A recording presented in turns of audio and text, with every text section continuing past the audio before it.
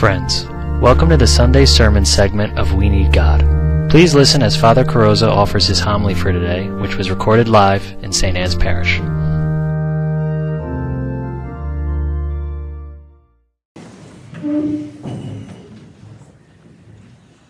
Many of you will recall former New York City Mayor Ed Koch and his little his calling line, if you would, his little tagline. Wherever he would go someplace, he'd always ask the people, "How am I doing?"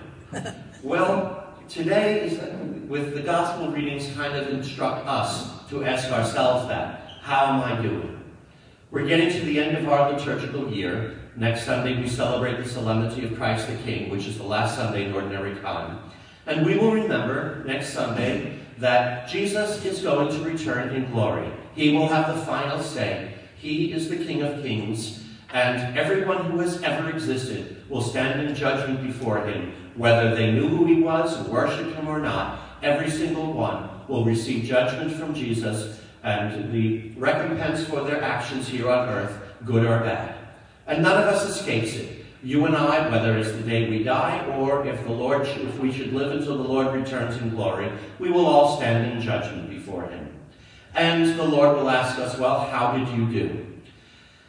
And throughout this liturgical year, we've been looking at all of the Lord's gifts to us, how he came to us in the flesh, how he redeemed us from our sins, and all the things he's taught us to do to try to bear fruit for him.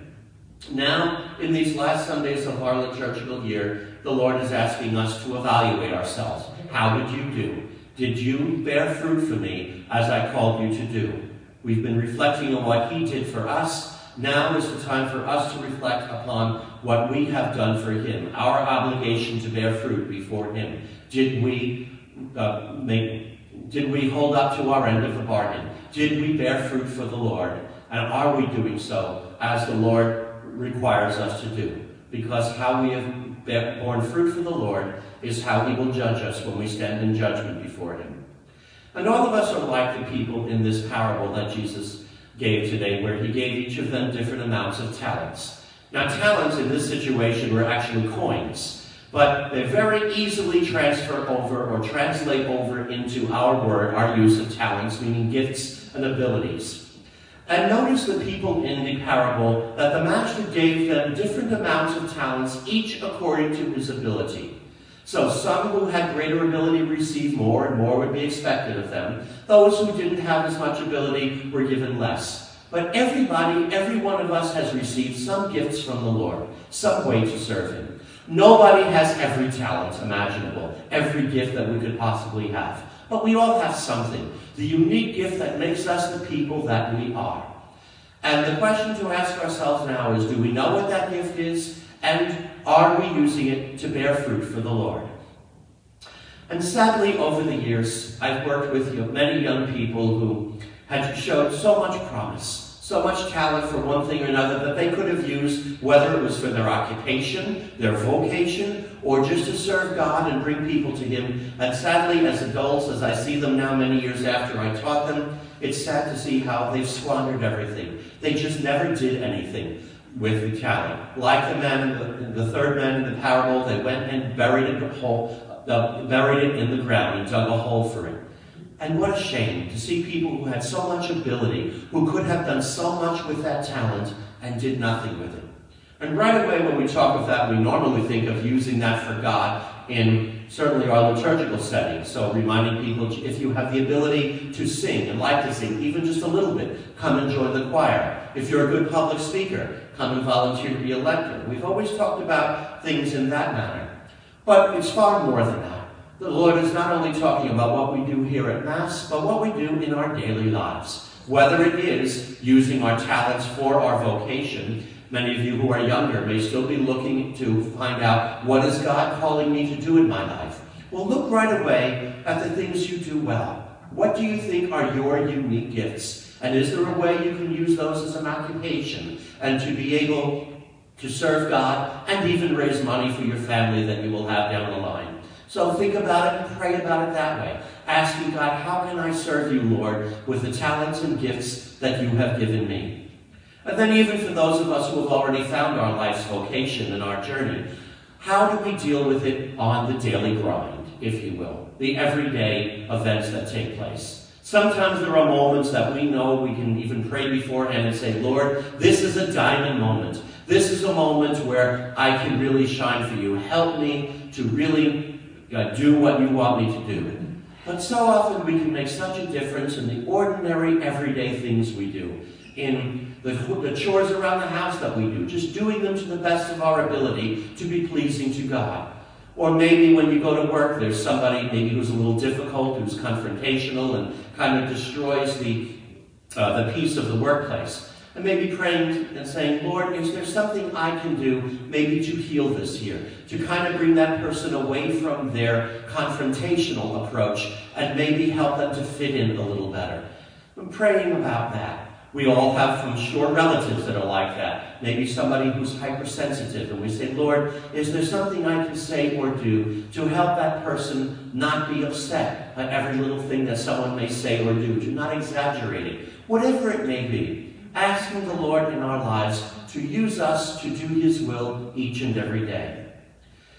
And if we look again at the three men who received the coins, the talents, in the gospel parable, maybe the first one and the second one realized they were given a lot. And so they knew they had a lot and then went out to do something with it. The third one only received one talent, and perhaps he didn't feel he had much. Oh, what is this? This is not much. It's not going to amount to anything. And so he went off and buried it. I've often felt in reading this parable that if this man had come to the Lord and said, Lord, you gave me one talent, I went and invested it, but unfortunately what I thought was a wise investment didn't work out, and I'm sorry, but I lost it. I've often felt that the master in the parable would have said, well, at least you tried. At least you invested the talent. And the Lord would say that to us. We might go out and try to be very successful for him, and maybe we could be like some of the great saints, like St. Francis Xavier, whom they say baptized over 300,000 people. Maybe we could be somebody like that. But for many of us, chances are that's not going to happen. And maybe we're only going to make the difference in the lives of just a few people around us. Maybe it doesn't seem like we have that ability to go out and do great things on a grand scale. But the Lord doesn't ask us to do that. He only asks us to use whatever he's given us to the best of our ability. As St. Mother Teresa of Calcutta had said, the Lord does not ask us always to be successful. He only asks that we be faithful. And if we try each and every day, even if we find our results were meager, like St. Peter Chanel, who could have been very discouraged because he went to preaching to so many people and had very few converts, nevertheless, he was a saint because he remained faithful to the Lord.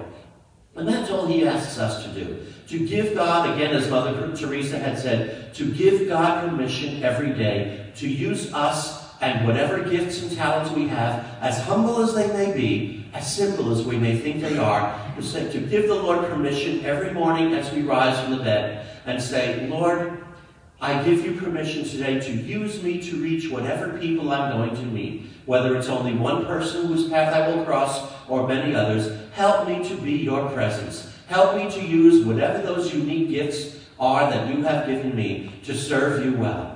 And if we can do that each and every day, whether we've touched the lives of many people, or even if when we die there would be only one person on the face of the earth who would be able to say, my life is closer to the Lord, I grew closer to him because he or she made a difference in my life, because they used their gift wisely, then we will hear the Lord say to us, well done, brave and faithful servant. Since you have been faithful in the things that have been entrusted to you, now I will give you more. Come, share your master's joy. May Jesus Christ be praised, now and forever.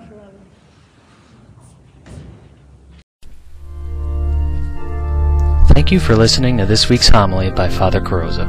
If you enjoyed this homily, please pass the word on to your friends and invite them to listen. For more materials from Father Carrozza, please visit www.fathercarrozza.com.